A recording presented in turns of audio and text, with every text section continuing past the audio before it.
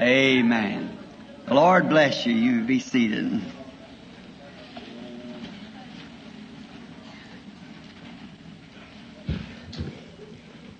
Sounded so good to come in tonight and hear you praising the Lord. You get back home again and see everybody. I've been looking for this since last Thanksgiving when I was here, to get back to my tabernacle again. I don't know where he went. Here he is over here. I just wonder if he's going to still say amen to that. You know, it's always good to be here. And I look forward, as I said, since last Thanksgiving. We have just left New York City, where we had a wonderful campaign. The Lord blessed us there in a mighty way. And we was at the Morris Auditorium, and the crowds packed in and up and down the streets, and they would stand out there waiting if one come in, just a bystander, you know, and would think, well, some people, you know, go to church, and then the first thing something said, if they don't like, they'll get up and walk out, and they're out there voting who'd get that seat when they come out. And I come by each night, nearly a city block away, and they'd be piled up and down the streets. And the Lord did bless us and give us souls, and many great healings taking place. And at the businessman's breakfast, we had a wonderful time. Sold out their tickets, and then I think they had to let hundreds in that didn't have tickets, and then they filled the corridors and around the hall and doors and so forth. That we just had a wonderful time with Episcopalian priest and everything there, and the Lord blessed us greatly. And then we stopped in at home, my other home in Jeffersonville. Of course, I live now in Tucson, Arizona, as you know, for the last 2 years. And I'm on the road back to Tucson now for the businessman's breakfast next week. At Phoenix, where right immediately after the first year, we started a campaign there a few days prior to the Businessman's International, or I believe our National Convention, at the Ramada Inn. And it's so good to be here in this fine city of Shreveport tonight. Now, usually I speak a long time, but I'm going to try my best to keep it down 3 or 4 hours anyhow to this time. And I know I just wear you out, but see, I don't get to see you so often, and many goes home before I go home to glory, before I get to see you again. And I think, well, this will be our last earthly chat together before you take your flight. Many has gone, no doubt, since this time last year. And probably if the Lord tarries and we get to get back again next year or sometime, it will be some more here tonight. Maybe myself. We don't know what time we're to be called. And you know, the Lord Jesus might even come before this services is closed tonight. Now, as you know me, I'm not an orator. I'm not a speaker. I just love the Lord and do what I can for His glory. And when I stand here in this platform, knowing that man like Brother Moore and many great men have stood in this platform, it makes me feel kind of not out of place. I don't mean that, but I mean my grammar and things. I feel like if the people didn't love me real well, they'd get up and walk out when I got in the pulpit. So they just bear with me, and I'm thankful for it. Now, but I always come with this objective. I don't come here just to be seen. If I did, I'd go to your house for a visit. See? I come here to do the very best I can for the Lord Jesus Christ while I'm here. I'm here for no other purpose but to serve Him, and the best that I know how. And to bring to you the Word just as it's given to me.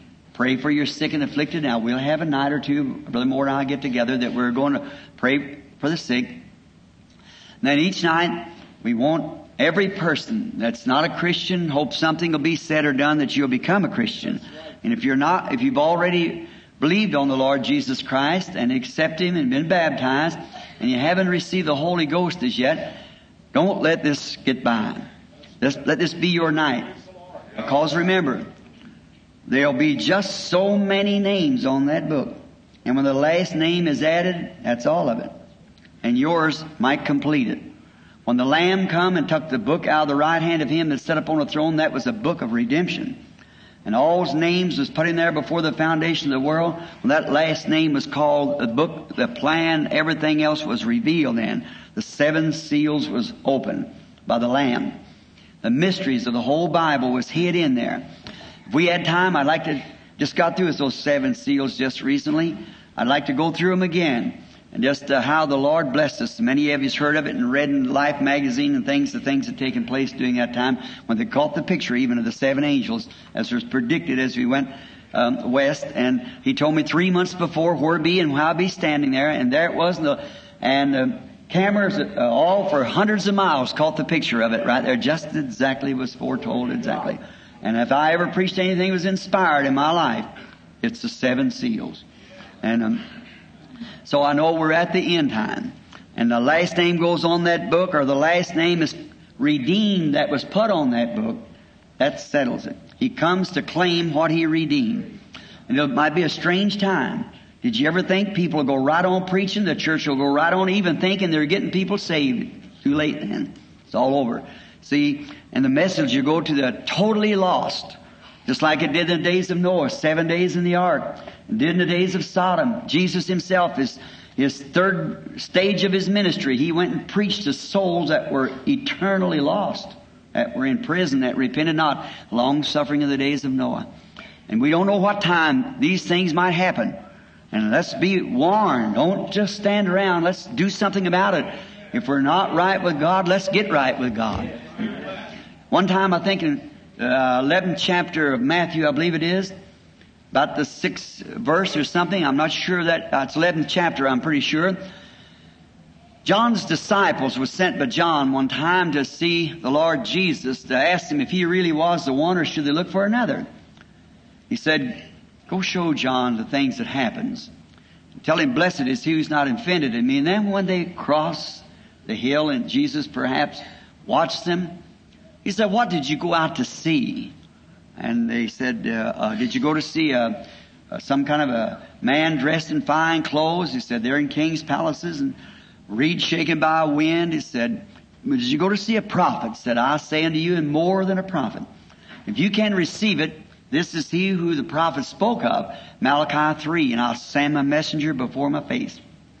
The disciples asked one time about this question. They said, why does the scribes say, the teachers of the Scripture, that Elias must first come before all these things happen? I remember he was talking to the disciples, not to the Pharisees, the disciples. They said, why did a scribe say that Elias must first come? He said, Elias has already come. And they did to him what they listed, and you didn't know it. What if someday you'd find out we'd hit a tribulation period or something? You say, well, I thought the rapture was to come first. See? And the voice would speak back and tell you the rapture's already, and you didn't know it. As it was in the days of Noah, wherein 8 souls were saved by water, so will it be at the coming of the Son of Man. People go right on just thinking they're just doing the right thing, and it'll all be over. Oh, God, have mercy on us. Let's check up right now in these next few nights, see where we're at. Let us bow our heads again.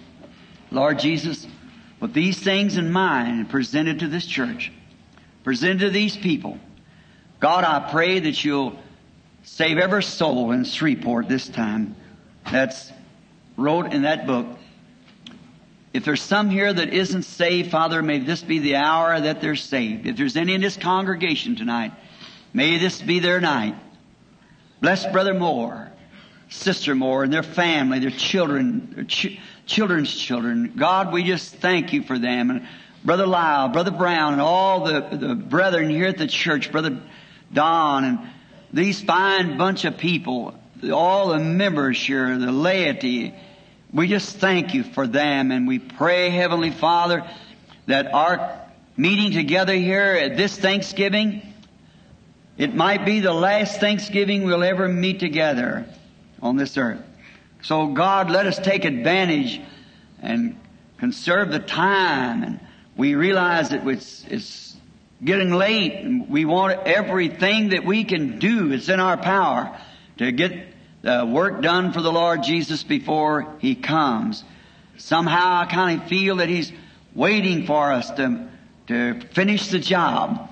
So help us, Lord, tonight as an individual, each one of us, that we might be so concerned about others that we go out into the streets or into the neighborhood and bring in the lost, that they might be saved. Bless Thy Word. Thy Word is truth, Lord. All truth.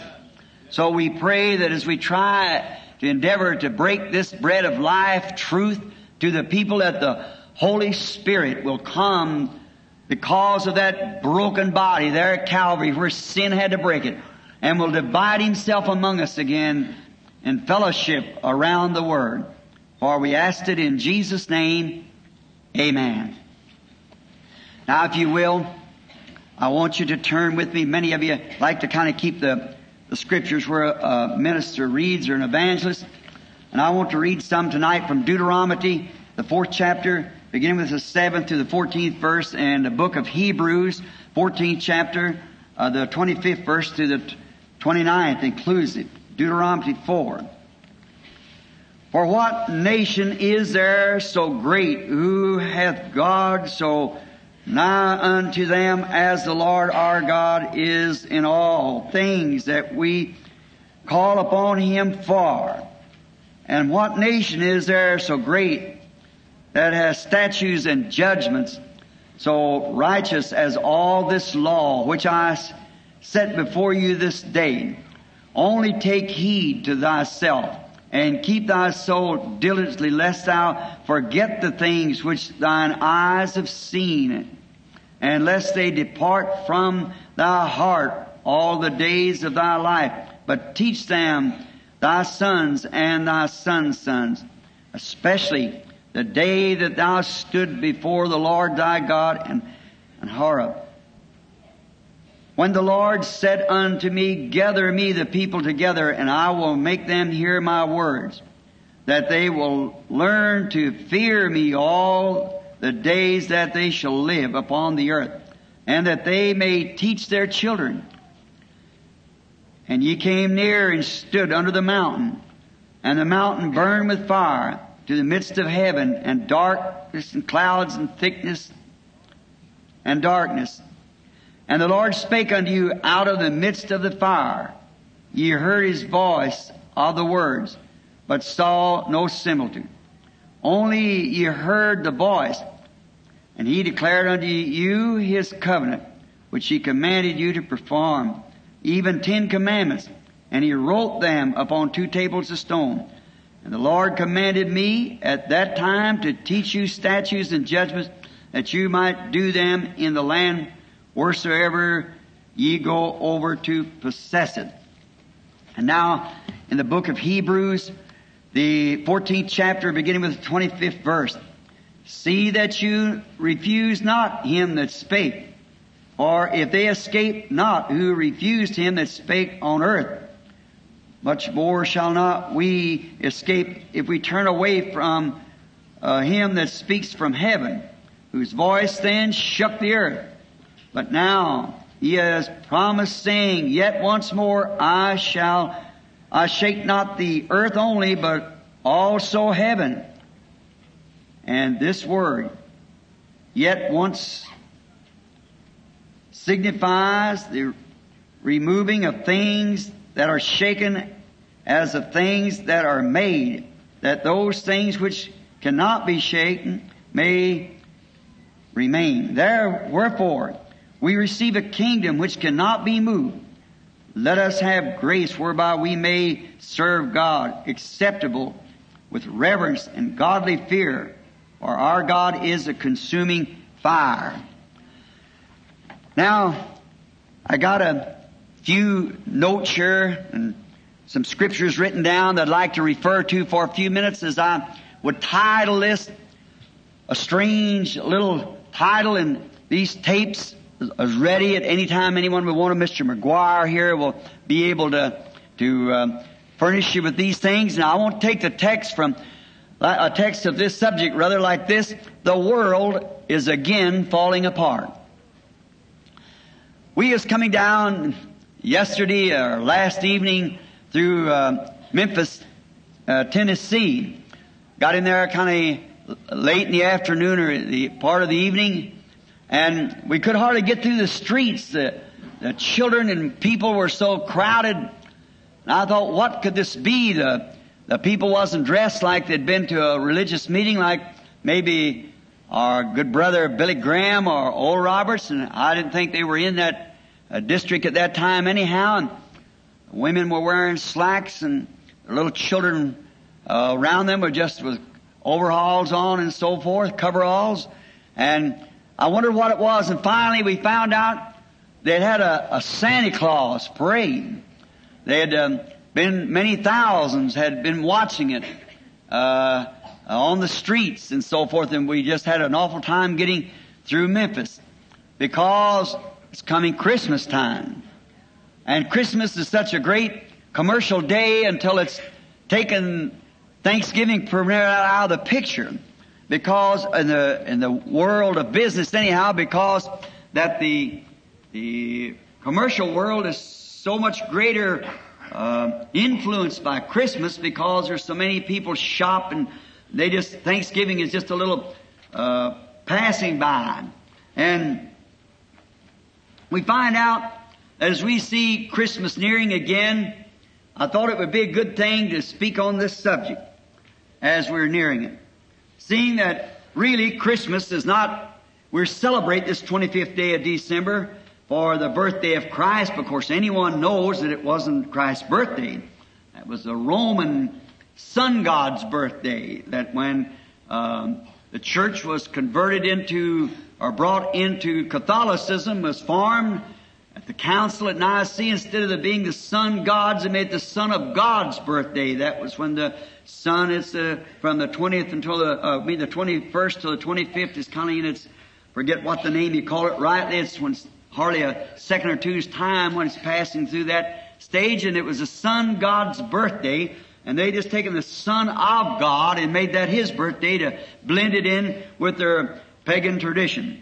And it's no means at all being Christ's birthday. He could not have been born at that time, because Judea is about the same on the high up in the equator as this is. And we find out that in Judea in the wintertime, 25th of December, she's blizzarded and cold. Shepherds cannot be on the hill, and many reasons that it could be. And then He was nature, born like all other nature. He came forth in the spring, usually when the lambs are born in the spring, and He was the Lamb. Now, I believe He was born myself, March, April, somewhere along in there, in the early spring. But we find that they made a day of merchandise out of it. People crowding on the streets and rubbing shoulders and fussing over things and wondering about giving somebody a present, how much they'll pay for it. The other day I was surprised at a place I was standing, and two ladies was talking about giving their father the birthday or the Christmas present for this year. And one of them said, I got him a quart of whiskey. And the other said, I got him a carton of cigarettes or something like that. And they were saying one gives so much more for the whiskey than they did the cigarettes. And I thought, if that isn't a way to give a swap up or give a present in commemoration of Jesus Christ, the Son of God, what a death-finding thing it is. And I see our world in such a sadness as it is now, polluted from every side, not a way in the world for it to ever come back to itself again. We better take heed of what we're doing in these days. Well, we have just now in mourning of one of the great tragedies, and one of the great, we never thought that thing would happen in America, but it's here anyhow. And our own letting down on the gospel, it's become worm-eaten with such stuff as that, and will get worse. There's no doubt at all in my mind, but what it'll just continually get worse. But we find out at this Christmas, to get down to the subject, that this Christmas finds the world just about like it did 2,000 years ago when Jesus came. It hasn't changed very much since then.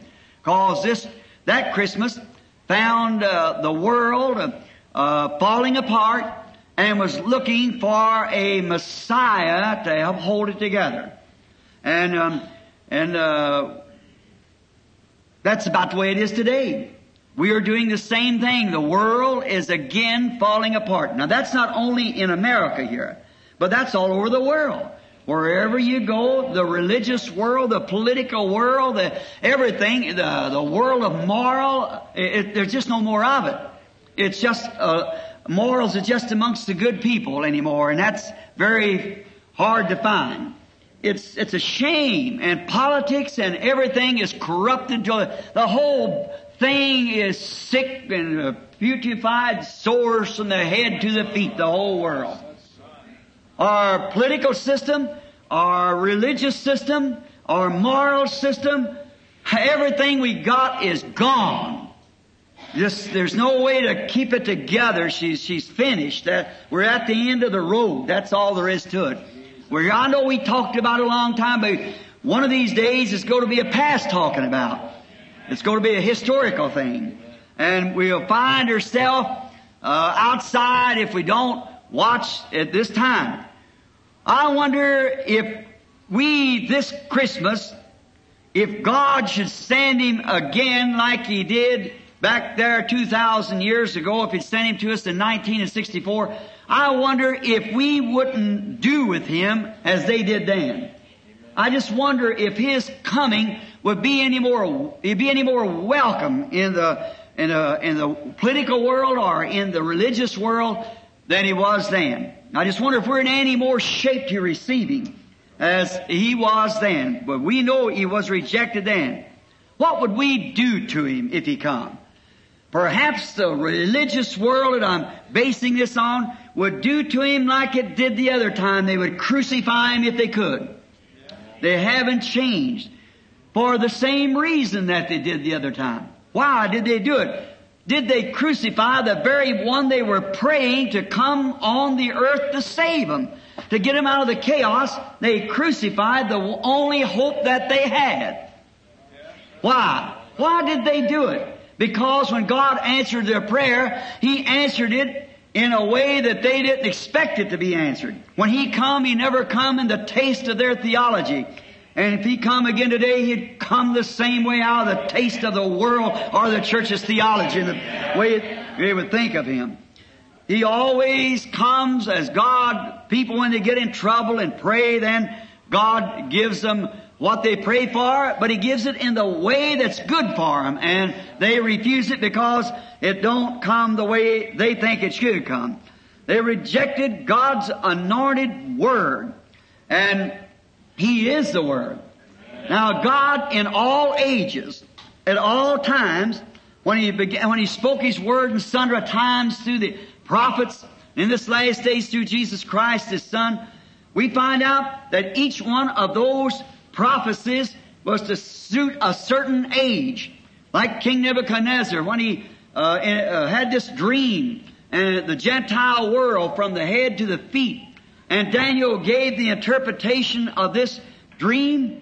It was a prophecy to the whole world for every section of the Gentile kingdom, as it would come from the head to the feet. And the prophets has always spoke the words that should happen along each age. And when the people gets in trouble and God answers them, He sends them a anointed prophet or some kind of a messenger, because He cannot go back on His word that He's destined for that age. But what He does, He sends a messenger to make that part of the word live to that age. Always does it, see? He formed His Word in the beginning. He knew the end from the beginning. He spoke His Word. And each age, when they'd get in trouble, they would pray, and God would send an anointed one.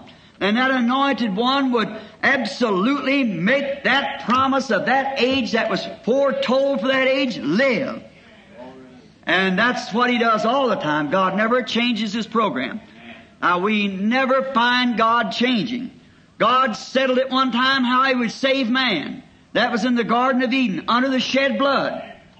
We tried every other system, from fig leaves to education, psychology, denominations of systems and so forth, and every bit of it has been rejected, and it never has worked, it never will work. God will only meet man under the shed blood, and that's the only place that He'll ever meet Him, because that was His first decision.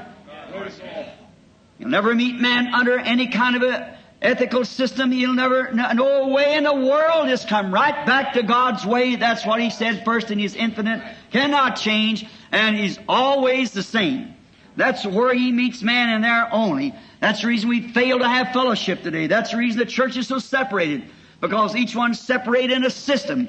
And when they do that, then God turns them down right there. He wants us to meet under the blood where we have all things in common down by the cross. God's only purpose of doing it. God always sends His Word.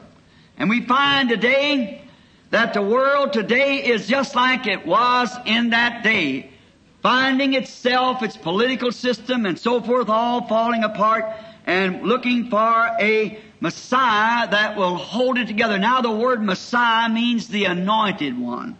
Something anointed. God, this is the revelation of Jesus Christ. The whole book was sealed with the 7 seals of the revelation of Jesus Christ. Jesus Christ was in Genesis. Jesus Christ was in the middle of the book. Jesus Christ is in the Exodus and Genesis, and He was in the middle of the book, and He was in the New Testament and in the Revelations, and plumb on to the end, the same yesterday, today, and forever. It's all God. In the beginning was the Word, and the Word was with God, and the Word was God, and the Word was made flesh and dwelt among us. God in sundry times and divers manners spake to the fathers through the prophets. When the word of the Lord came to the prophets and them only, because they were anointed with the Word, they had the right to interpret the Word, and God worked through them, proving that the Word was right. If there be one among you spiritual, a prophet, I, the Lord, will make myself known to him. And if what He says comes to pass, then hear Him. If it doesn't come to pass, don't hear Him.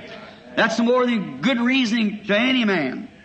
Now, we find ourselves here in the last days now when we're looking for the coming of the Lord again.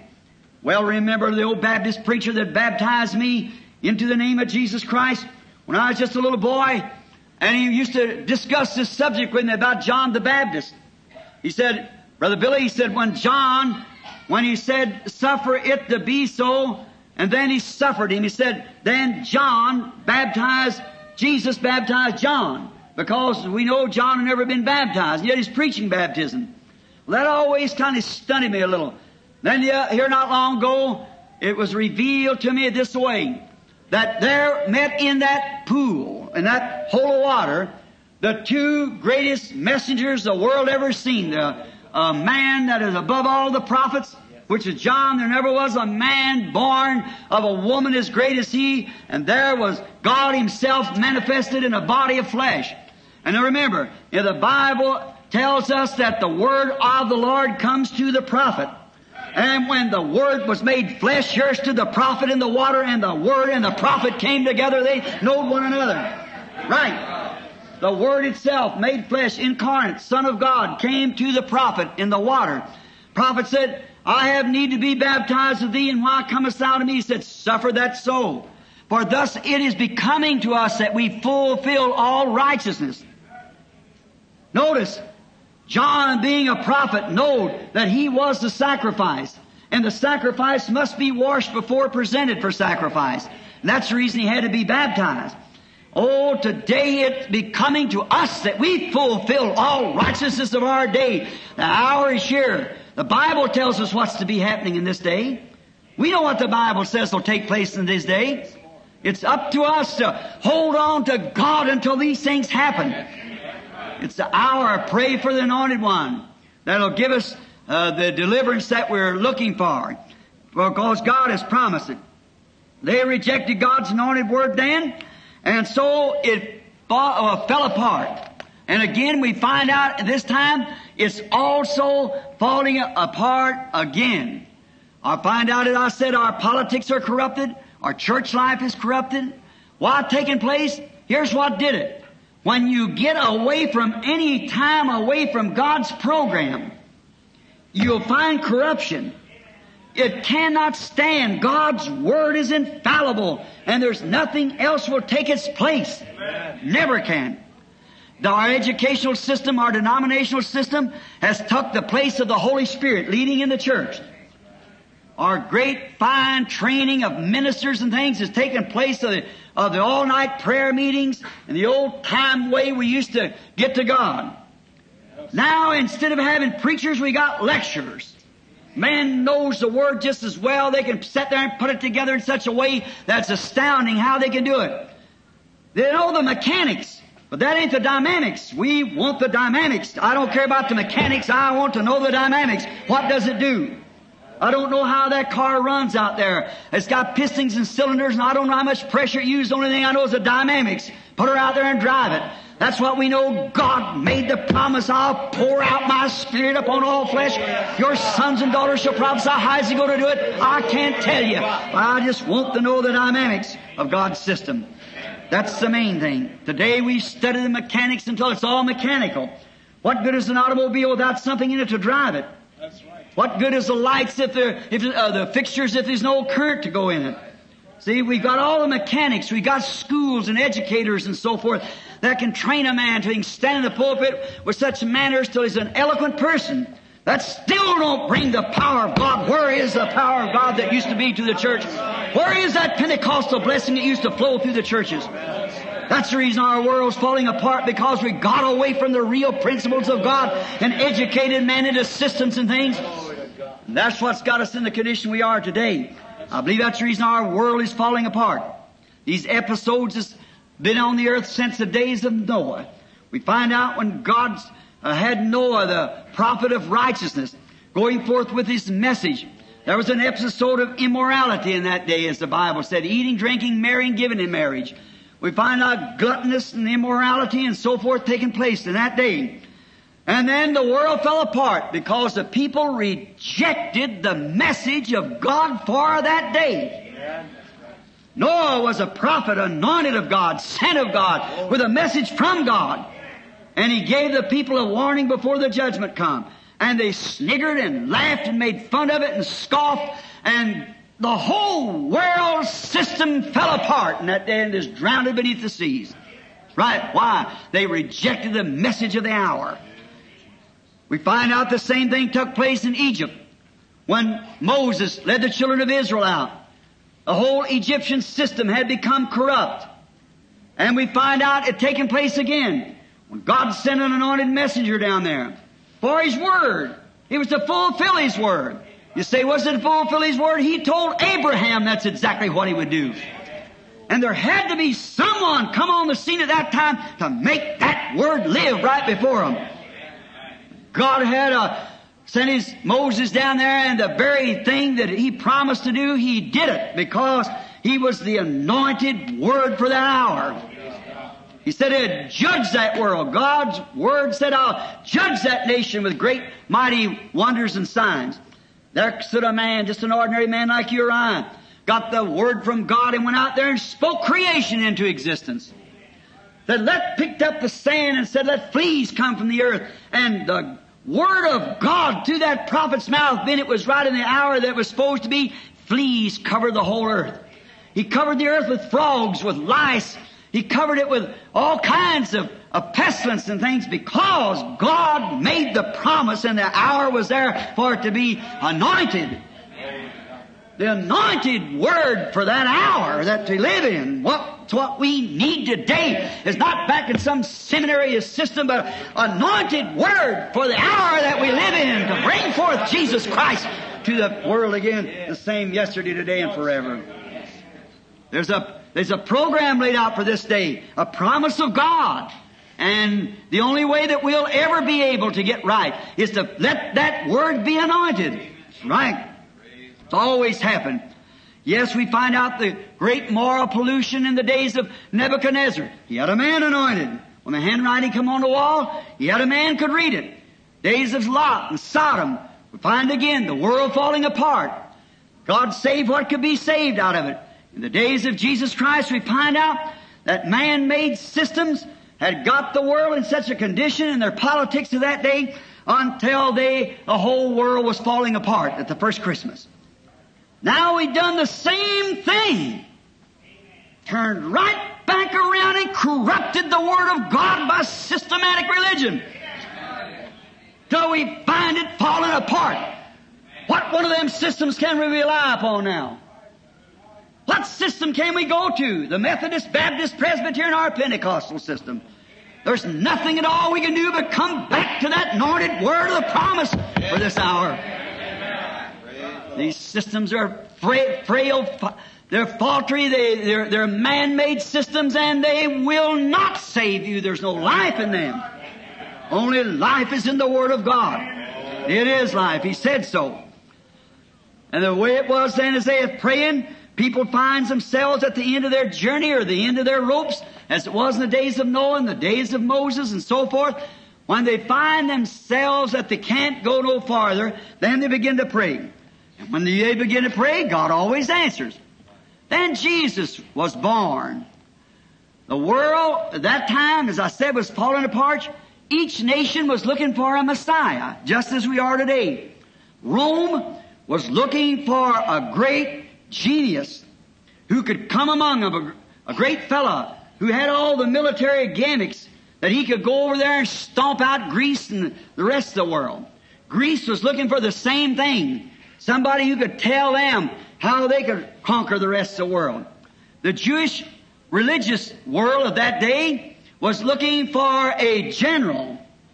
They thought there would come a Messiah down from heaven with a great rod of iron in his hands, and he'd beat Rome down, stomp them off, run them into the sea, and all the rest. They was looking for that type of a man. They wanted a general, like a whole lot like our denominations of the day. Our denominations are looking for a Superman. Our nation is looking for a Superman. Russia's looking for a Superman. The Eastern world's looking for one. The UN's looking for one. The churches are looking for one. Well, what kind of a one are they looking for? Russia's looking for a Messiah that's anointed with brains that he knows how to conquer outer space for them. Beat everybody to the moon. They want to conquer the world. That's just... but you see, when they ask these things and ask for this, they don't ask, as Jesus said, we try to make God like an errand boy. Lord, you do this for me, and you do this for me, and you go do that. Tell him what to do. Jesus said, when you pray, pray like this manner. Our Father who art in heaven, hallowed be thy name. Thy kingdom come, thine will be done. Ooh, fine where we do that. We're always wanting God to run errands for us or do something for us. But when we're willing to say, thy will be done. Commit ourselves to Him. Commit our ways to Him. All that we are, commit it to Him. That's when God will move. When you're willing to let Him work on you, not you work on Him. Let Him tell you, not you tell Him. You twist it around. Come to our system, O Lord God. Make all of us Methodists, all of us Pentecostals, rule over the rest of them. We want a genius, we Pentecostal people, we Methodists and Baptists. We got seminaries, building great big ones, saying that the end of time is at hand, the coming of the Lord. Building millions of dollars worth of seminaries and so forth. Trying to what? Get us a Messiah. Right. Let the Lord raise up something out somewhere. Every denomination gets them one of the same kind. Yep, exactly. Find out. Watch when divine healing struck. How many divine healers? Every one had to be a divine healer. There was one Moses in the days of that come out. There's one Elijah, one Elisha, one Isaiah, so forth. Now we find out that the world wants their own Messiah. Russia wants theirs. And the United States wants theirs. The church world wants theirs. Each one wants their own Messiah, but they want it in the way that if they can control it, they want to have control over this Messiah. Oh, sure. If God would send it in their own taste, they certainly would accept it. But you see, then, God knew their needs. He's not promised to send us our wants and what we ask for, but our needs. They wanted a general. They got a baby. Okay? That's what they needed. They needed a baby. What? To humiliate them, to humble them. That's what the self-styled church needs today. Humble itself back again. Got to a place there's no confession. And with no love among the people. It seems like it's dying daily. Church is cooling off. Everywhere you find the revival's over. And you find a cooling off. We need a humiliating. And they asked for a general and got a lamb. Why? God knew what they needed. That's what they needed. They needed a Savior. They thought they was saved. But God knew they wasn't. And that's what the world needs today again, is a Savior. a Savior of this condition, something that can hold it together. Not an educated regime, some kind of a mechanical system or some kind of an educational system. What we need is the power of the Lord Jesus Christ and saving grace back in the church again. Men, women, boys, and girls can be saved. Have we waited too long? Is there many out that will never come in? Has the last name been redeemed? Is that what's the matter today? It could be, you know.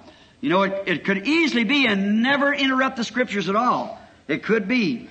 So we don't know now. Let's be careful. But they thought they was saved, but God knew better than they did. And the same thing happens today. They had took the word that God had given for that day that they ought to have known the day that He was coming, and had made a tradition out of it. Jesus said, you've taken the word of God and made it of no effect by your traditions. That's the same thing has happened today in our religious systematic world. The systems of the world has took the Word of God and made it traditional. And that's the reason it hasn't got any effect in it. There's nothing will come out of it because it's been mixed up. You can't put genuine corn in something that won't, unless it's earth, and it won't grow. You can lay it in the sun and keep it warm. You can do what you want to. But it takes a certain kind of earth. It must be in there.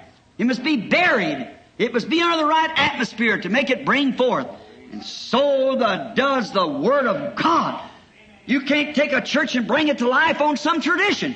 You might bring members by the millions, but you'll never bring down the power of God until we get back to the original Word again, back to the foundational Word, back to the blood, back to the Jesus Christ, back to the old-fashioned prayer meetings, and back to God.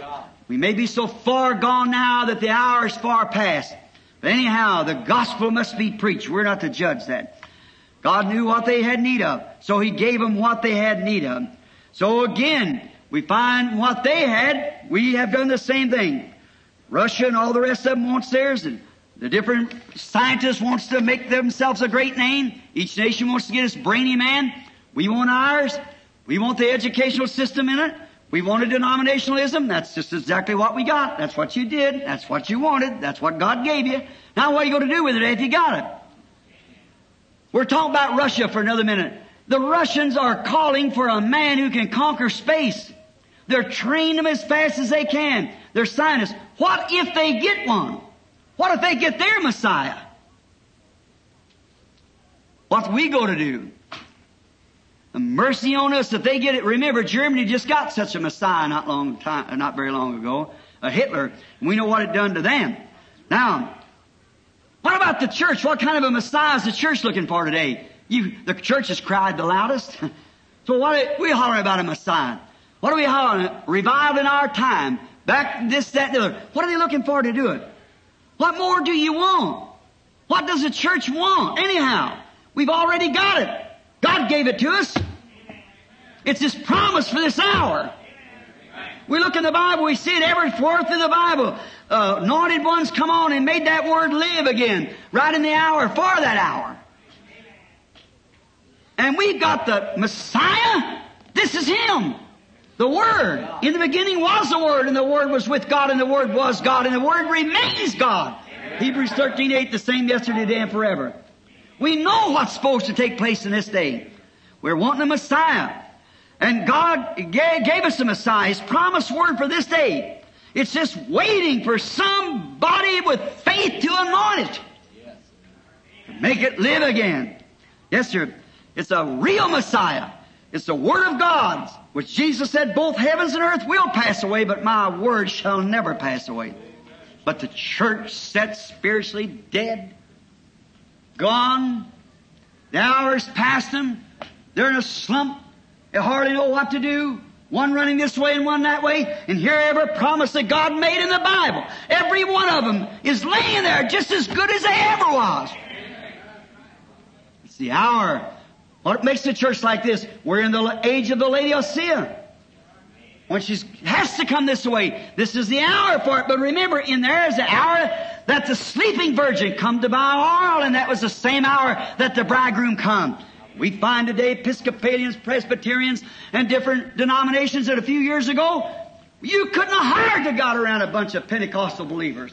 Certainly not. But there they are today coming in. Don't you know what Jesus said? They come in to buy oil and said, give us some of your oil. The ones that had oil said, not so. Go buy it from them and sell it. And while they were trying to buy it, while they were trying to get it, do you know what hour we're living in, Pentecostal people? When they come, they might have got a confusion, they might have done this, that, or the other, but according to the Scriptures, they did not get it.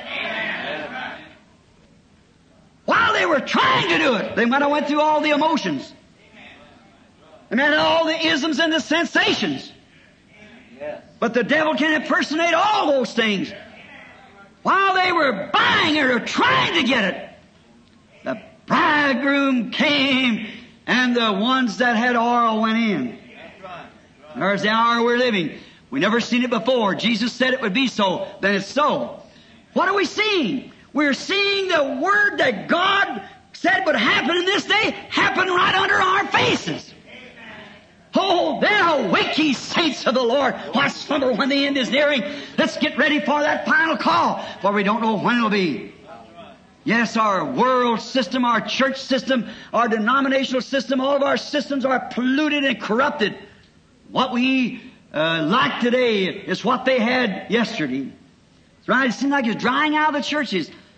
Hardly can find a church anymore that's alive with the Word and with the Spirit of God and great things taking place like it was not long ago. Now we find out that God knows what they had need of. So He always answers a promise. It's just this great Word that we see a promise.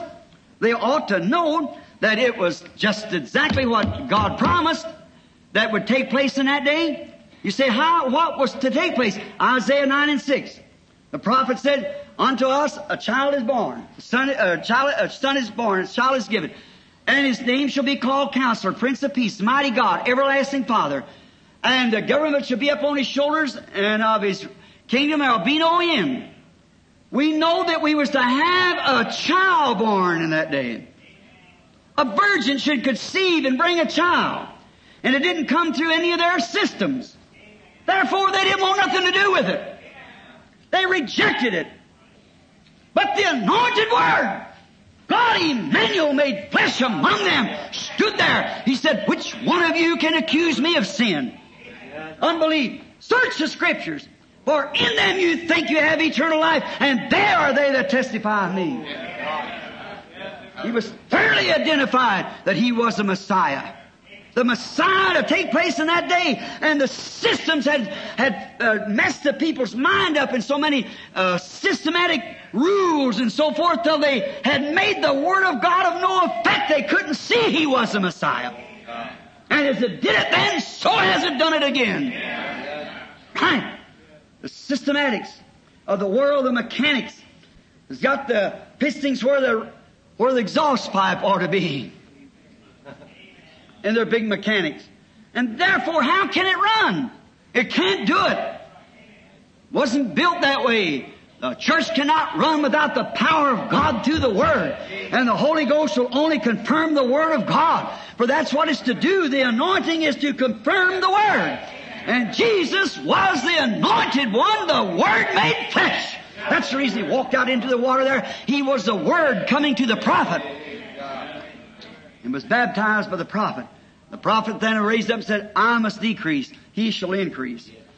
We find that that's God's way of doing it. But did they receive it? They should have known it. They stood and watched the acts of God. They seen the Word fulfilled. They know the Scripture said it. But they couldn't believe it had come like that. It had to come either to the Pharisees or the Sadducees. If it come to the Pharisees, the Sadducees would not receive it. Vice versa. The Sadducees wouldn't receive it because they said the Pharisees would have it. That's just the way it is today. Our systems and the whole thing was rotten and polluted. Oh my! The hour that we're now living. Blinded world, walking in darkness, stooped in the systems of this world like sheep without a shepherd. When they've had the Word of the living God vindicated before them and walk right away blindly and leave it. How can you expect anything else? Amen. There we are. Then the world's falling apart. Why? The very Word that bound it together has been rejected. We find out in Hebrews 11th chapter, Einstein said, I was listening to a lecture of him here the other night, New York City, that he made one of his last lectures. He's talking about a constellation, a little galaxy it was, out in the constellation. He said, if a man started the space traveling at the speed of light, what is that, 186,000 miles per second, it would take him 150 million light years to get there. He found eternity. Then said to come back, it would take him another 150 million years, which would be 300 million years. And the space that he has gone from the earth would only be 50 years. There you are, broke into eternity.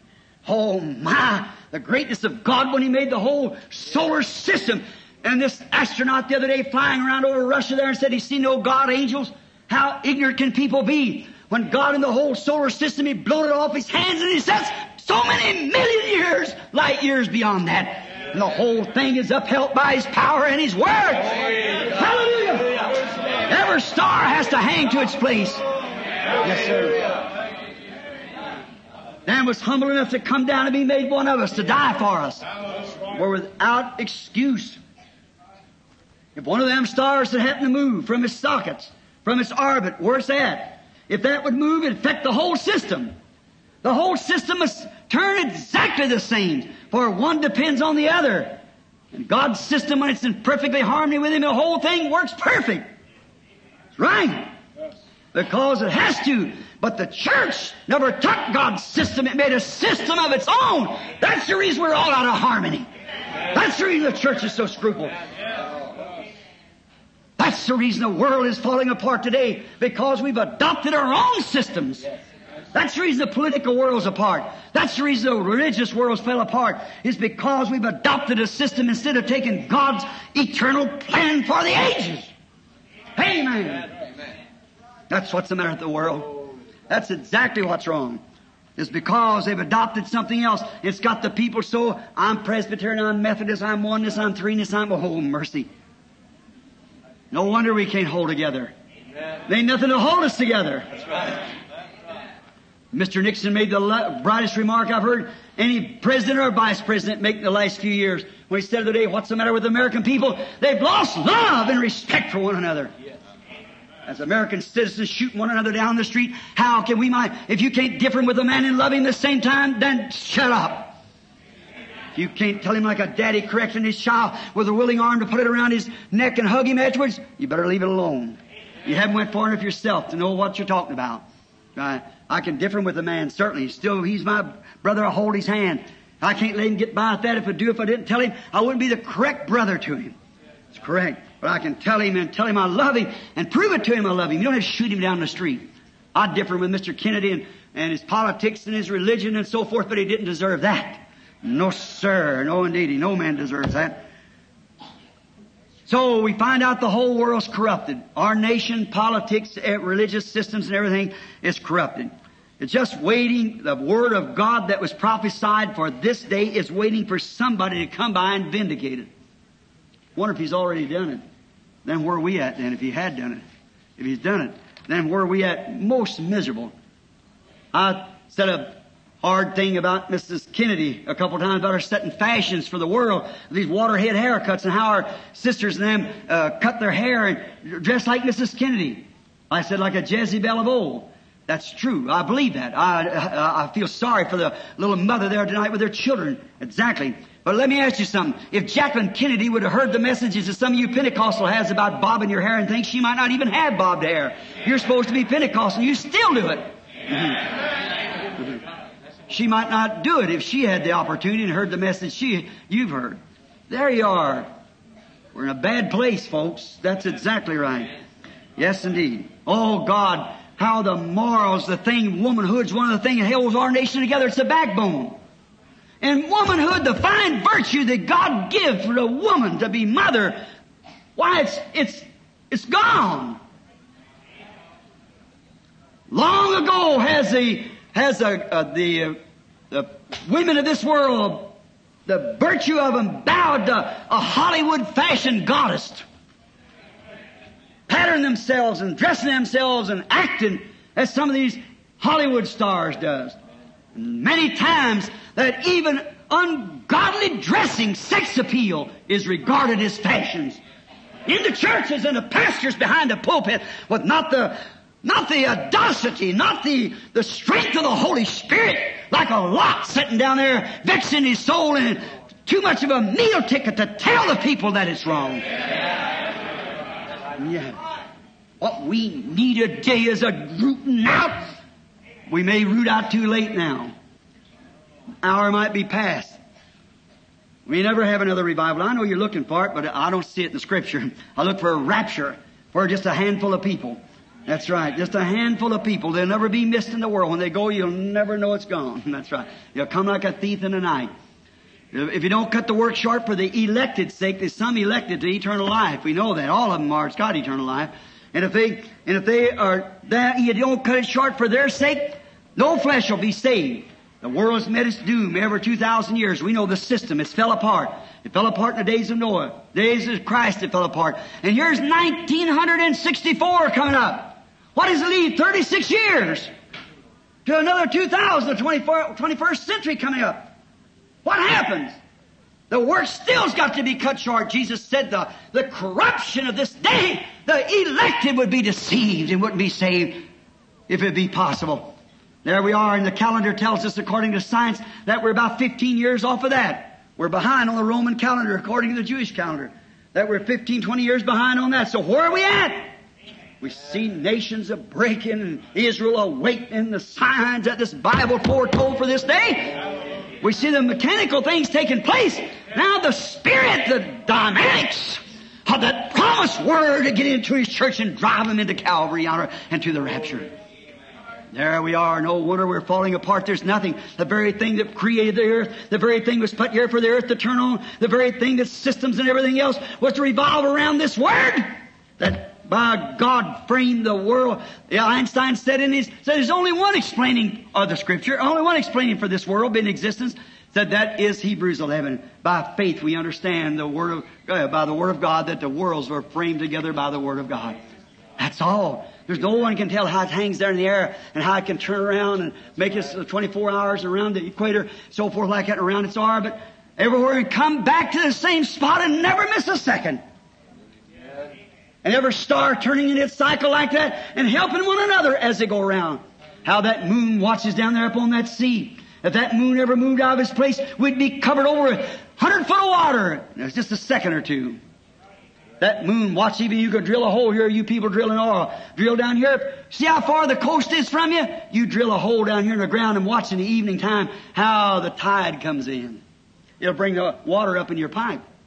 Your salt water. Certainly, what is it? That moon controls it down there.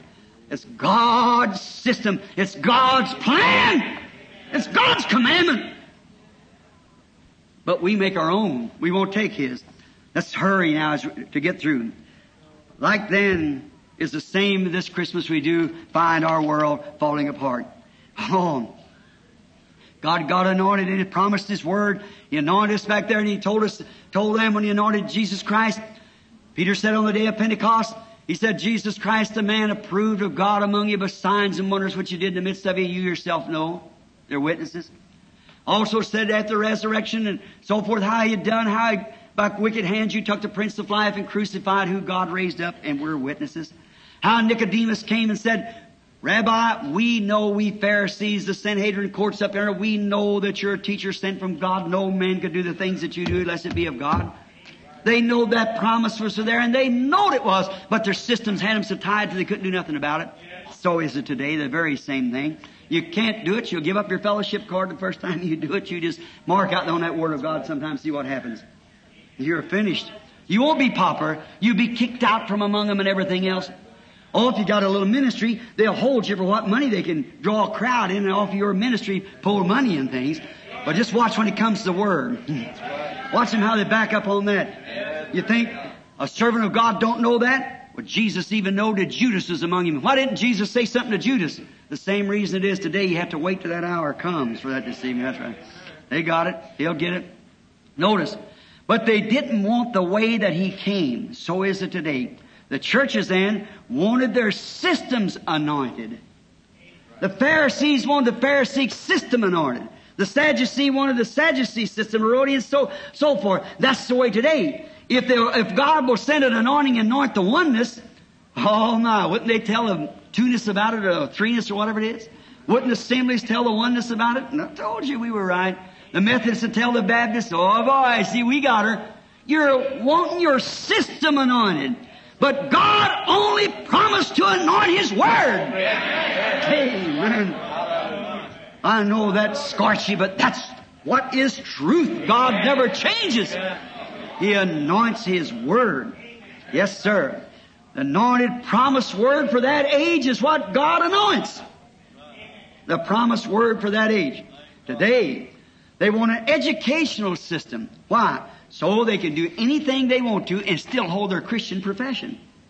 Oh, if you got a great big something where you can go down the lines and things and chew chewing gum and kick one another aside and go out and have a recreation halls and things where you all go out and play basketball and things like that. I ain't got nothing against basketball, baseball, football, or whatever it is. If that's all your God is a big bag of air. Well, let me tell you what we need today is a Word of God anointed for this age that'll bring forth the power of the Holy Ghost again. Yes, that's all right, but that don't belong in the church. No, sir. You have to build something like that to keep the church together. You better burn it down or kick it out or get something in there that'll bring the Word back again. That's the things of the world.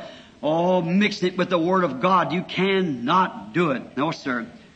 Yes, sir. Now, they're wanting a system. The world will take a system. Now, we find out each little system in its own. Each one of them says, I want it to come to me. I want it to come to mine. Oh, they're getting great machines and educating preachers and things like that and bring them out, hatch them out, boy, with intellectual till a fellow feels his words, his grammar so bad he hates even going to pulpit behind one. But what we need today is not educational system, it's not lectioneers. What we need today is a gospel handled by the power of God to vindicate the word of this hour. The word will come, somebody will stand up and call black, black, and white, white. Somebody will stand up and tell the truth where it takes a hide off or shucks you down or what it does. It's exactly what the hour calls for today. But the people want something. The people today, women, what do they want? They want a pastor who will stand up and say, it's all right, you can do this or do that, or that's all right, there's nothing wrong with that, dear. That preacher needs a gospel woman. That bob hair, wear paint. You say, what that's got to do with it? Don't you know the outside of you reflects what's on the inside? Don't the Bible say you shouldn't do that? It's not even common for a woman to pray like that. And you, man, want something like that? Preachers, you can't say it because you give up your fellowship card. The big council will kick you out if you say something about it. God help a man to ever think more of a council card or a fellowship card than he would the baptism of the Holy Spirit with the Word. How can the Holy Ghost that wrote the Bible deny what He wrote? Well, the days of miracles, we don't need that today. Divine healing, these other things, there's no such thing. That's a fortune telling. That's a whole mental intellect. You poor degraded. What's the matter with you? Need the gospel that the Holy Ghost is in you. If I told you the life of Beethoven was in me, I could write music. If Beethoven lived in me, I'd live Beethoven's life. If Shakespeare was in me, I could compose poetry. I could write plays. If Shakespeare lived in me. If Jesus Christ lives in you, the works that He did and His Word, He is the Word, will confirm Himself this day by the very promise that He gave. Amen. That's what God's waiting for. That's what holds the world apart. What holds the world together, the religious world together, is His Word. To hold any of the Word together. Yeah. The people want that kind of a system. Oh, they're going to get it. They're already in it right now. The World Council of Churches will give them just what they want. Every one of them together, how these Pentecostals can sit in these conventions and get into Vatican City and write a circulated letter and say the most spiritual thing I ever said when I sat beside a Holy Father, Pope so-and-so, and be a Pentecostal and know how it's a dead Pentecostal move. The whole thing's dead. It's corrupted. It's gone. It's right back in the Confederation of Churches where it belongs. Exactly right. But the Church of the Living God, that bride, moves right on just the same as she'll go in the rapture by the Word. That's right. The Word and the Word will come together. If we're part of Christ, part of it, we have to be His Word because He is the Word. Right. Yes, sir. They have refused the anointed word of promise of this age. And He is always the Word. If God sent us an anointed promised Word again for this age, in 1946, He would be the same He was when He come in the beginning. The anointed Word for the age. Hebrews 13:8 throws it right back in your lap and says He's the same yesterday, today, and forever. It's exactly right. And He would stay with the Father's promised Word for this age. If Jesus comes, it'd be just exactly what the Word said it would be in this age. That's what Elijah was in his age. That's what Moses was in his age. That's what Noah was in his age. That's what every prophet ever come. And the Word, when it come in fullness, the entire Word made flesh among us, it did just exactly what it said it would do in that age. If it come today, it would be just exactly Jesus Christ living out His promise of what He promised to do. Just as the Word, He was the Word. Isaiah 9:6 is Jesus Christ. And when it was made flesh and dwelt among us, it lived just exactly what it did. Moses said over there in the book of Exodus, the Lord your God, or Deuteronomy, the Lord your God shall raise up a prophet like unto me, and it shall come to pass whoever not hear Him will be cut off from amongst the people. And when He come, He did just exactly what the Word said He would do, and they found fault with Him because their systems had cut off and made the Word of God non-effective to them. See? They couldn't believe such things as that. They couldn't believe those kind of things because it was past the time, they thought. Oh, for He has proven His Word to be the same. He'd vindicate the Word today as He vindicated then. He would condemn fiercely every denominational system in the world if He come on the earth today. That's what He did in the first place. That would be the thing He'd hit. That's exactly what He hit when He come in the first place. As He did then, so would they do for this time too. And He did then. For He never changes His Word. He never changes His system. It's always the same. It's the anointed Word each time for the age. That's right. So again, as we find it today, if He come, His plans for holding the world together would be rejected just like it was then. But listen, in closing, I want to say this. We are not promised a system. We are not promised a denomination, a super denomination, a super plan of some sort. But we are promised a kingdom. An eternal kingdom. Amen. That's what we're promised. Having eternal life in this eternal kingdom. And the government is controlled by the eternal King. His eternal Word given out to His people that has eternal life.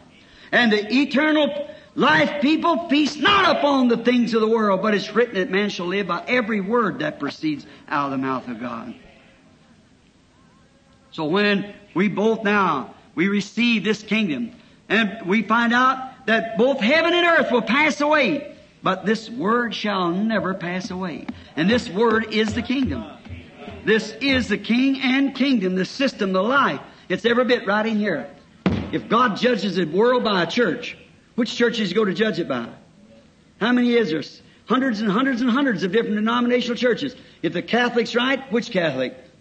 If the Greek Catholic's right, then the Roman's wrong. If the Roman's right, the Greek's wrong. So you see, if the Methodist's right, the Baptist's wrong. If the Baptist's right, the Pentecostal's wrong. If the Pentecostal's right, then the Presbyterian's wrong.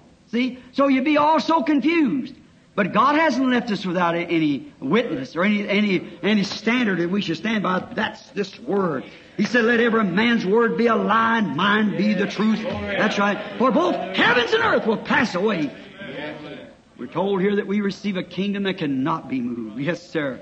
When all these worldly kingdoms are falling now and the whole world falling apart, yet we're baptized into a kingdom that cannot be moved. Amen. We receive a kingdom. So when the world falls apart, we are born into this kingdom that cannot fall apart. It's God's eternal Word, and we stand on that. They can never fall apart.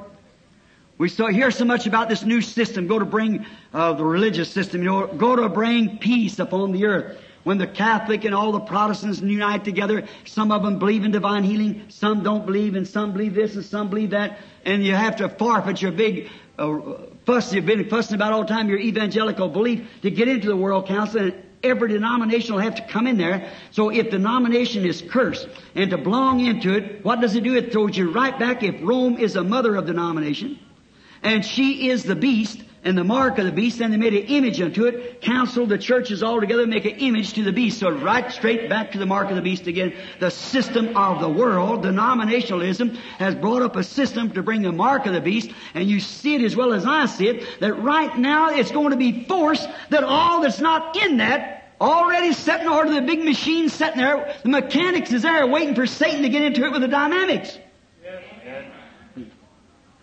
See? And when it does, no man can preach the gospel. No man without belonging to this system. There's a mark of the beast.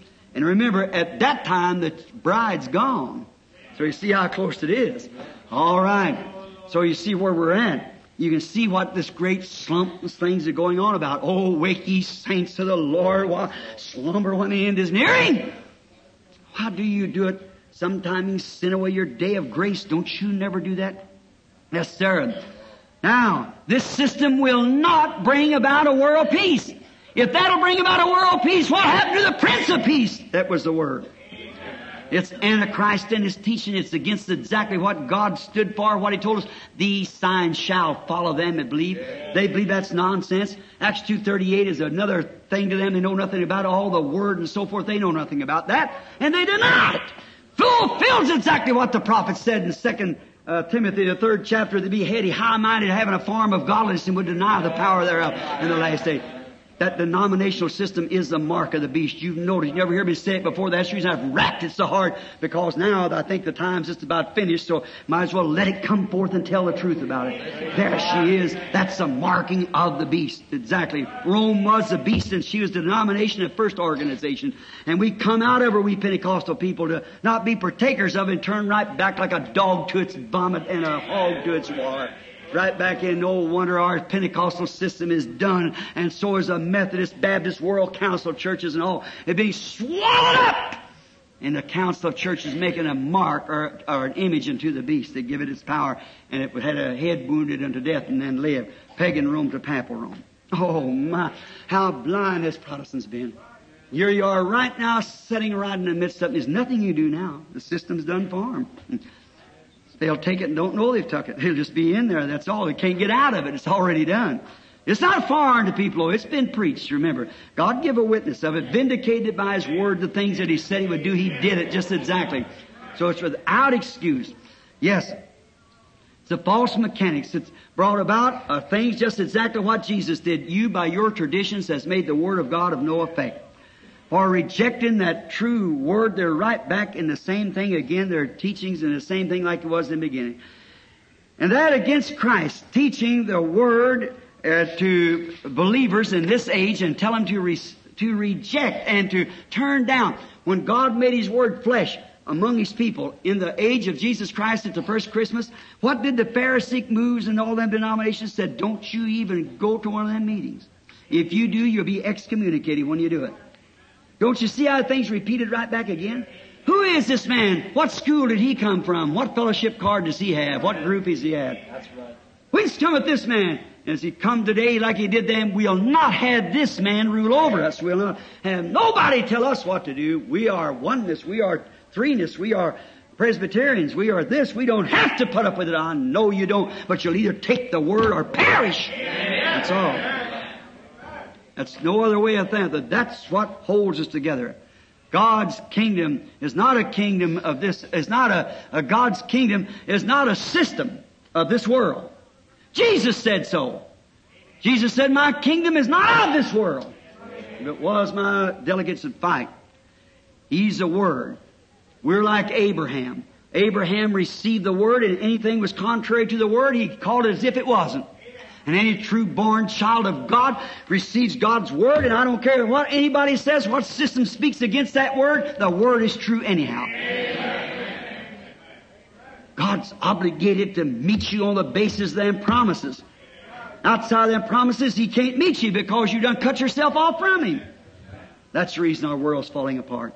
In closing, we might say this. Anything is contrary to it, it's as though it wasn't. Such a man-made system, we never look at that. No, sir. Being then baptized into this kingdom, we're now sitting in heavenly places in Christ Jesus. Oh, my. With our anointed King with us. feasting on His kingdom promised word, anointed and vindicated right among us.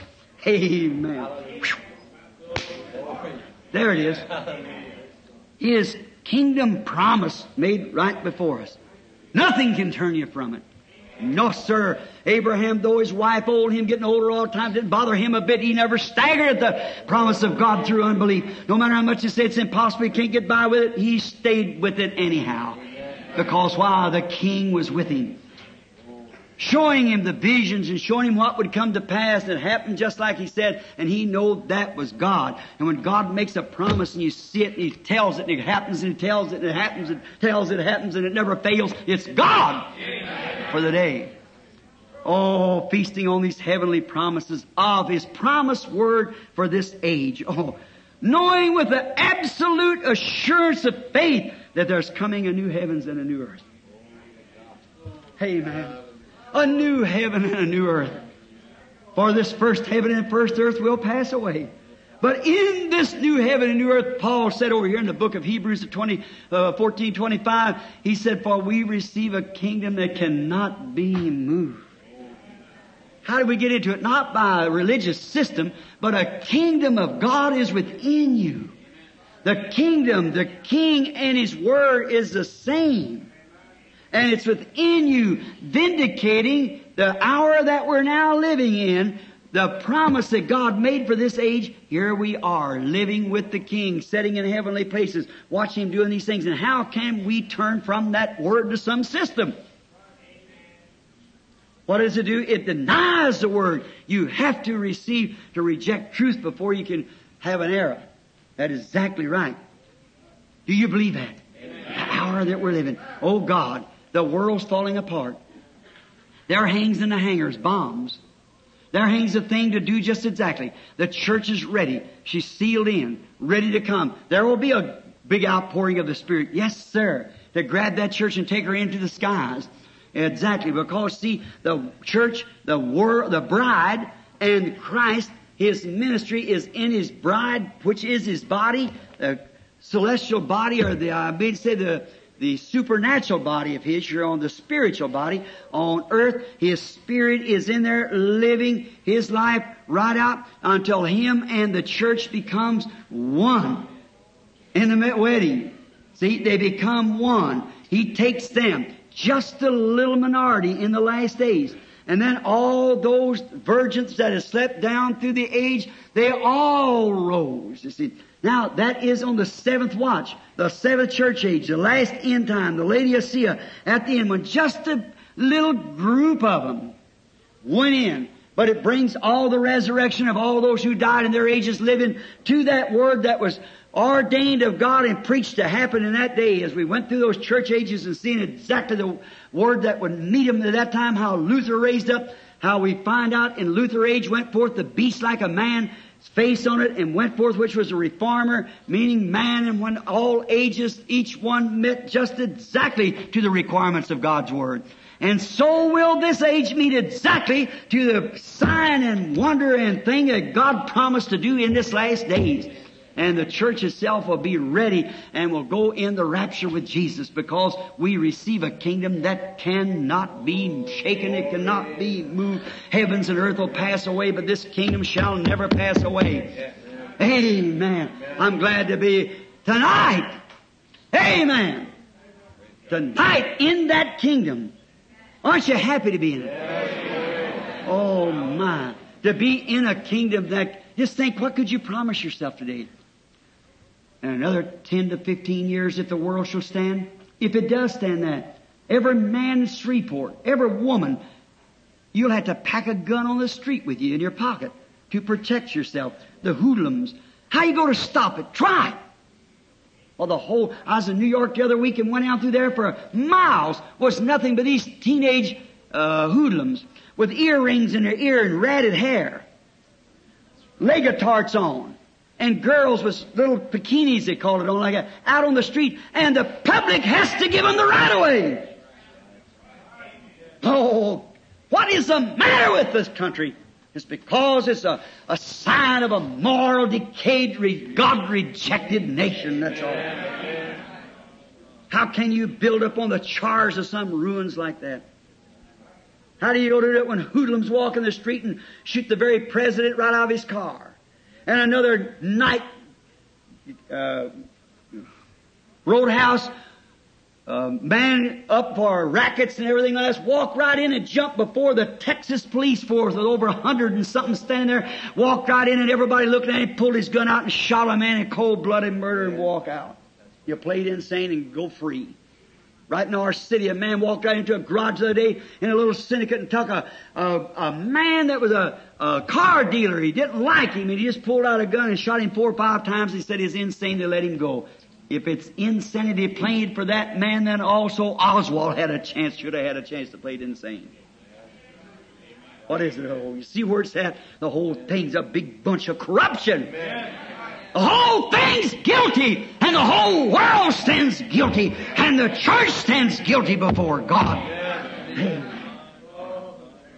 No wonder we're falling apart. Let us pray. Lord God, here we are. The hour is here, Father. Maybe later than we think. Maybe corruption has so set in, and the cankerworm has been eating, and the caterpillar, until all the life is gone. I pray Thee, Lord, to be merciful. Grant, Lord, if there's a man or woman, boy or girl in presence now that doesn't know You, that they will accept You just now, Father. Not be the last name that'll ever go on the book out of Shreveport. And while we have our heads bowed, is that person here would raise up your hand and say, Brother Branham, I'm thoroughly convinced of what you said is right. The world's falling apart, and we receive a kingdom that cannot fall apart. And as for me, I'm not sure whether I'm in that kingdom or not. Don't you rely upon whether you have had some kind of an emotional workup. Don't you rely upon whether you spoke in tongues. I believe in those things, sure. I believe in speaking in tongues, but I've heard devils speak in tongues. And to give the interpretation to it. Right in unknown tongues. Witches. See? You can't go with that. But if the life of Jesus Christ is in you, it'll live itself out. Believing every word of God. Because He can't deny Himself. He is the Word. Now, if He is the Word and He's in you, and then you say, well, Brother Branham, I tell you, I just can't take that. I don't believe this. These things are for this day, and here it is promised to this day. Oh, my brother, you've been deceived. Some spirit has got upon you and deceived you. Lady, if you are a man or whoever you are, if those things that's so real in the Word that Jesus Christ died for, not just to have a church or to have an emotional bunch, but to have a bunch that's got His Spirit living in Him. His bride. His Word is in there. Every word is true. You know it doesn't operate through you that way. You know these things in the Bible that you just can't believe to be so. And you want to be remembered in prayer. Now, with every eye closed, every head bowed, I wonder if at this late hour, when it may be almost past feeling time, see, because there'll come a time like that when the Spirit of God will be taken from the earth, there'll be no more. The church will remain a while. That's right, preaching, because it has to preach to the eternal lost, just as every ministry did, coming down through the age. The last part of every ministry preached to the eternal lost.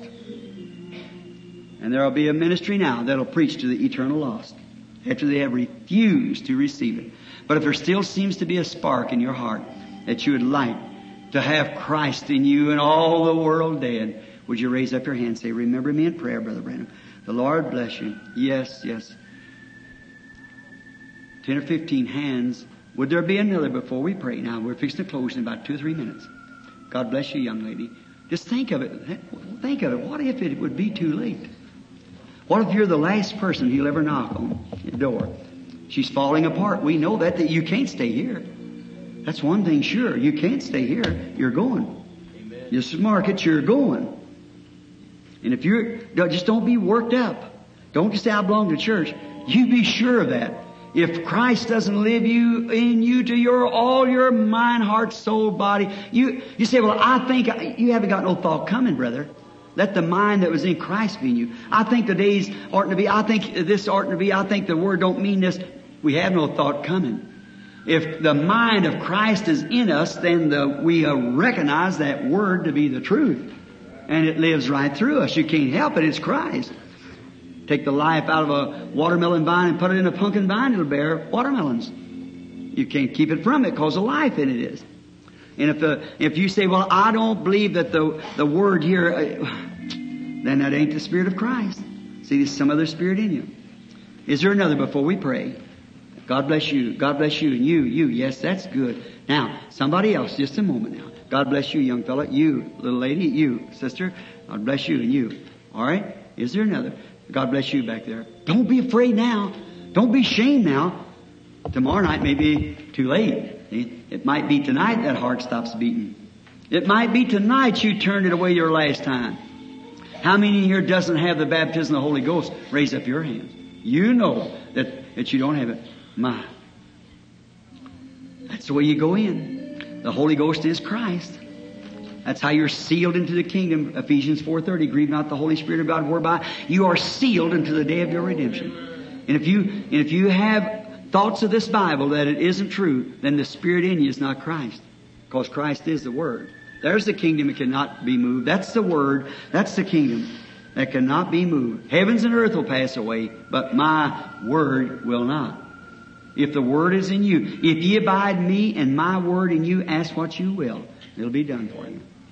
Works that I do, St. John 12:14, the works that I do shall you do also, even more than this, because I go to the Father. Yet a little while, and the world seeth me no more, yet ye shall see me, for I will be with you, even in you, to the end of the world. Watch what His works was. See if it's returned to us in the last days. Have they rejected it? Worldwide. And the world's falling apart again this Christmas, like it was that Christmas. Our Heavenly Father, there was many hands went up here tonight, maybe 30 or 40, in this little group of people went up tonight, that they knew they wasn't just where they should be. They knew that you did not dwell in them. In the measure, maybe something in the Bible, they say, I accept it because I just think maybe I ought to. But Lord, you promised that you would be the Word, and you are the Word, and I will come to you and make myself known unto you. We find that your system never changes. When you come in the Old Testament, you said the Word came to the prophets. And when it did, they prophesied, and it come to pass because it was God. Now, we realize that when you sent us away and commissioned us to go into all the world and to make disciples, and you said when He, the Holy Ghost, has come upon you, He will bring these things that I have taught you unto your memory. That's again. And will show you things to come. Still, God in sundry times and divers manners spake to the fathers, to the prophets, in this last days through His Son, Christ Jesus. The Holy Ghost itself coming, a revealer of the written Word and a shower of things to come. It said the Word of God in Hebrews 4 is sharper than a two-edged sword, a discerner of the thoughts that's in the heart. And sinful and church man today can sit and see you do the same thing and call it an evil spirit, just like they did in the days gone by. If they call the master of the house Beelzebub. And we see it, Lord God, what more can we do now? These hungry hearts here that's raised their hands. Take them right now, Lord. Fill each heart with thy love. Grant it. And while we have our heads bowed, if you that raised your hands would like to come round the platform here, don't put it off. See, just this next moment now, just get right up real quick and come here and just stand. This might be the night that you receive the Holy Ghost. Friends, look, this isn't going to last all the time. It's going to end. It's ending right now, and it may already ended. But as long as you're trying to desire to get to Christ, then there surely is something there yet pulling you that way. Won't you come now and stand right here for prayer? You that desire to would walk right up around the altar just a moment while we keep our heads bowed. Now the people are coming right up. That's right. Come right up around the altar. Say, the world's falling apart. I don't want no world in me. I want a kingdom in me that cannot fall apart. Jesus said there's nothing will be lost. I'll raise it up again at the last days. Yes, I'll raise it up. He promised. So you cannot fall apart. God's going to raise it up. I don't care what it is, He's going to raise it up. Did you know there's nothing can be annihilated by man? Nothing can be annihilated. You say, what about fire? When it's burning up something, it don't annihilate it. It's just the atoms there breaking those chemicals apart. You get heat from it. It goes right back to its original condition, the way it was in the beginning. Acids, gases, lights, and so forth, as it was. You can't annihilate nothing. If the world stood long enough, it might come right back to another piece of paper, or another tree, or whatever you're burning. See? You can't annihilate it. God has made it so. Oh, you can't annihilate God's creation. That's exactly right. So how much more can you raise up at what He's promised? Won't you come? Will there be some more now? There's a little group here, not half what held their hands up. I thought you really meant it when you raised your hands, especially on a message like that. How many of you here, now with your heads bowed, knows this, that you have seen God keep His promise right here across this platform and know the secrets of the heart? Not one time has He ever told anything but what happened. You know that's true. In the meetings, everywhere, just exactly what Jesus Christ did when He was here on earth, He's done it again. You know that. You're aware of that. I was thinking of His healing. 2 weeks ago, before I went to New York, there's a lady come in with a cancer in the throat. The Holy Spirit spoke to her in the meeting. Here she was there Sunday with a cancer in a piece of a rag. She coughed it out. The doctors looked at it and said the life went out of the cancer and it come loose. And she coughed it out. Another had a cancer in the female glands. And she had it right there with the enlarged picture with a doctor's statement with it. She passed it 2 days later. A little fellow standing there that hadn't had no memory for months and months and months. He fell and hurt the back of his head. He didn't even know who he was or where he was at. With just a word of prayer and laid hands on him, I said, what's your name? He said, Billy Butts. I said, how old? He said, 9 years old. So where am I at? The power of God.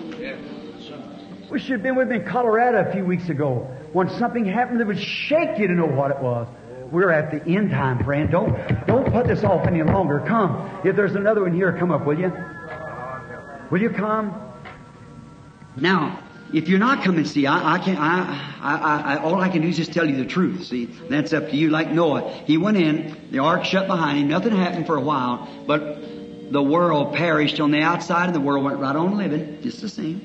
See? Pilate went right on after he crucified Jesus. I'll preach on that in a few nights. Blood on your hands, Lord willing. Notice, now, is there another before we close? Now, I'm going to ask the real consecrated women and man who knows God to come down and stand here and lay hands on these people. This might be the last time that they'll ever have this opportunity. Some of you consecrated people that know God, come up and stand with these people. They're having paint cards on them, nearly every one of them. That means that they're strangers among you. I think that's right.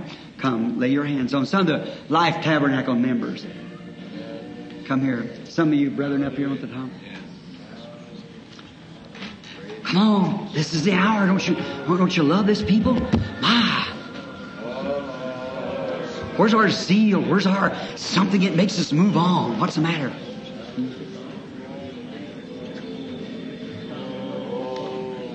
Now, if the audience will wait just a moment to this prayer.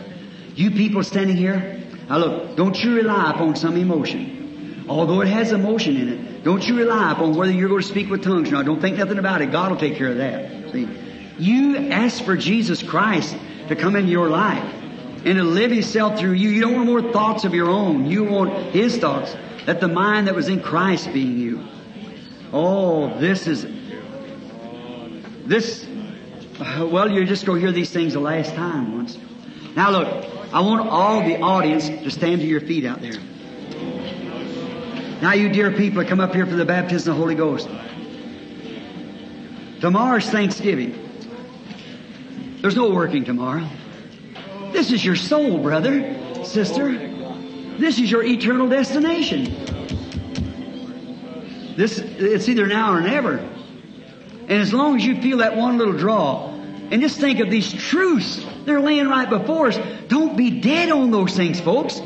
It's real. It's proven real, perfect every time. And it's a word confirmed. I'm looking at a man standing right here. I can't think of his name. I believe it's Blair, Reverend Blair. And I was over at Hot Springs here not long ago. I picked up out there in the audience that man sitting there, and an evil spirit was trying to get to that man to make him doubt me. Now watch what happened. I said, you might need me sometime. See? It wasn't but just a few weeks ago until his wife called me, the man was dying. See? And the man accepted. He knew that it was the devil trying to get him to believe it's some kind of a hoax or something. But how would he know that? He thought. So then by prayer, we drove the evil from him. And then a few weeks ago, Satan knew that time was coming, where he'd be laying there with swelling in his side. I believe his wife said, or something, with a high fever, delirious in his head. No, not what it was, some infection in his side, swelled his sides out. And his little wife called me at Tucson. I said, Sister, have you a handkerchief? I believe she had something or other there, a little scarf or something. I said, I can see it. Take this and lay it on Brother Blair in the name of the Lord Jesus. And he had asked her to come call. What if Satan would have succeeded and make him disbelieve and knowing that was there? He wouldn't be standing here tonight with his Bible over his heart. See, it's Satan trying to make you disbelieve this. That's right. Don't you listen to it. Remember, Jesus Christ is the same yesterday, today, and forever. These things are proven so. Now let's just you here at the altar, let's just raise up your hands and say, Lord Jesus, help me right now. Each one praying. Our Heavenly Father, we are assembled here.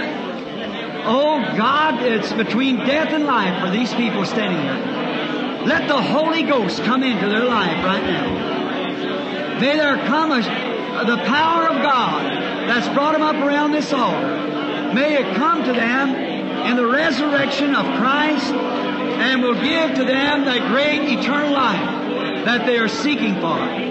Lord, churches everywhere are dying. Spiritual water seems to be taken off of the earth. And while there's an opportunity for these people to come beneath the fountain, grant, Lord, if they're parching souls tonight that's hungering and thirsting for God may be filled with the Holy Ghost right now. Grant it, Lord. Let Thy mercies and grace be upon them. Now, just keep your head, keep praying. Just keep praying, everybody. Just keep praying. I pray for you. I'll do all I can, but I can't give you the Holy Ghost. God has to do it. Look, form Christ right before you in your mind. Look out there and see if you see Christ before you as you close your eyes. Then walk right into Him and say, Lord Jesus, here I am. You and I are going to be one from this on. I'll take every word that you told us. I just stay there. Just keep staying. If you stay tonight, tomorrow, the next day, just stay until it's all over. Praying, believing that God will fill you with the baptism of the Holy Ghost. Come here, God. Lead Him in a prayer. God bless you.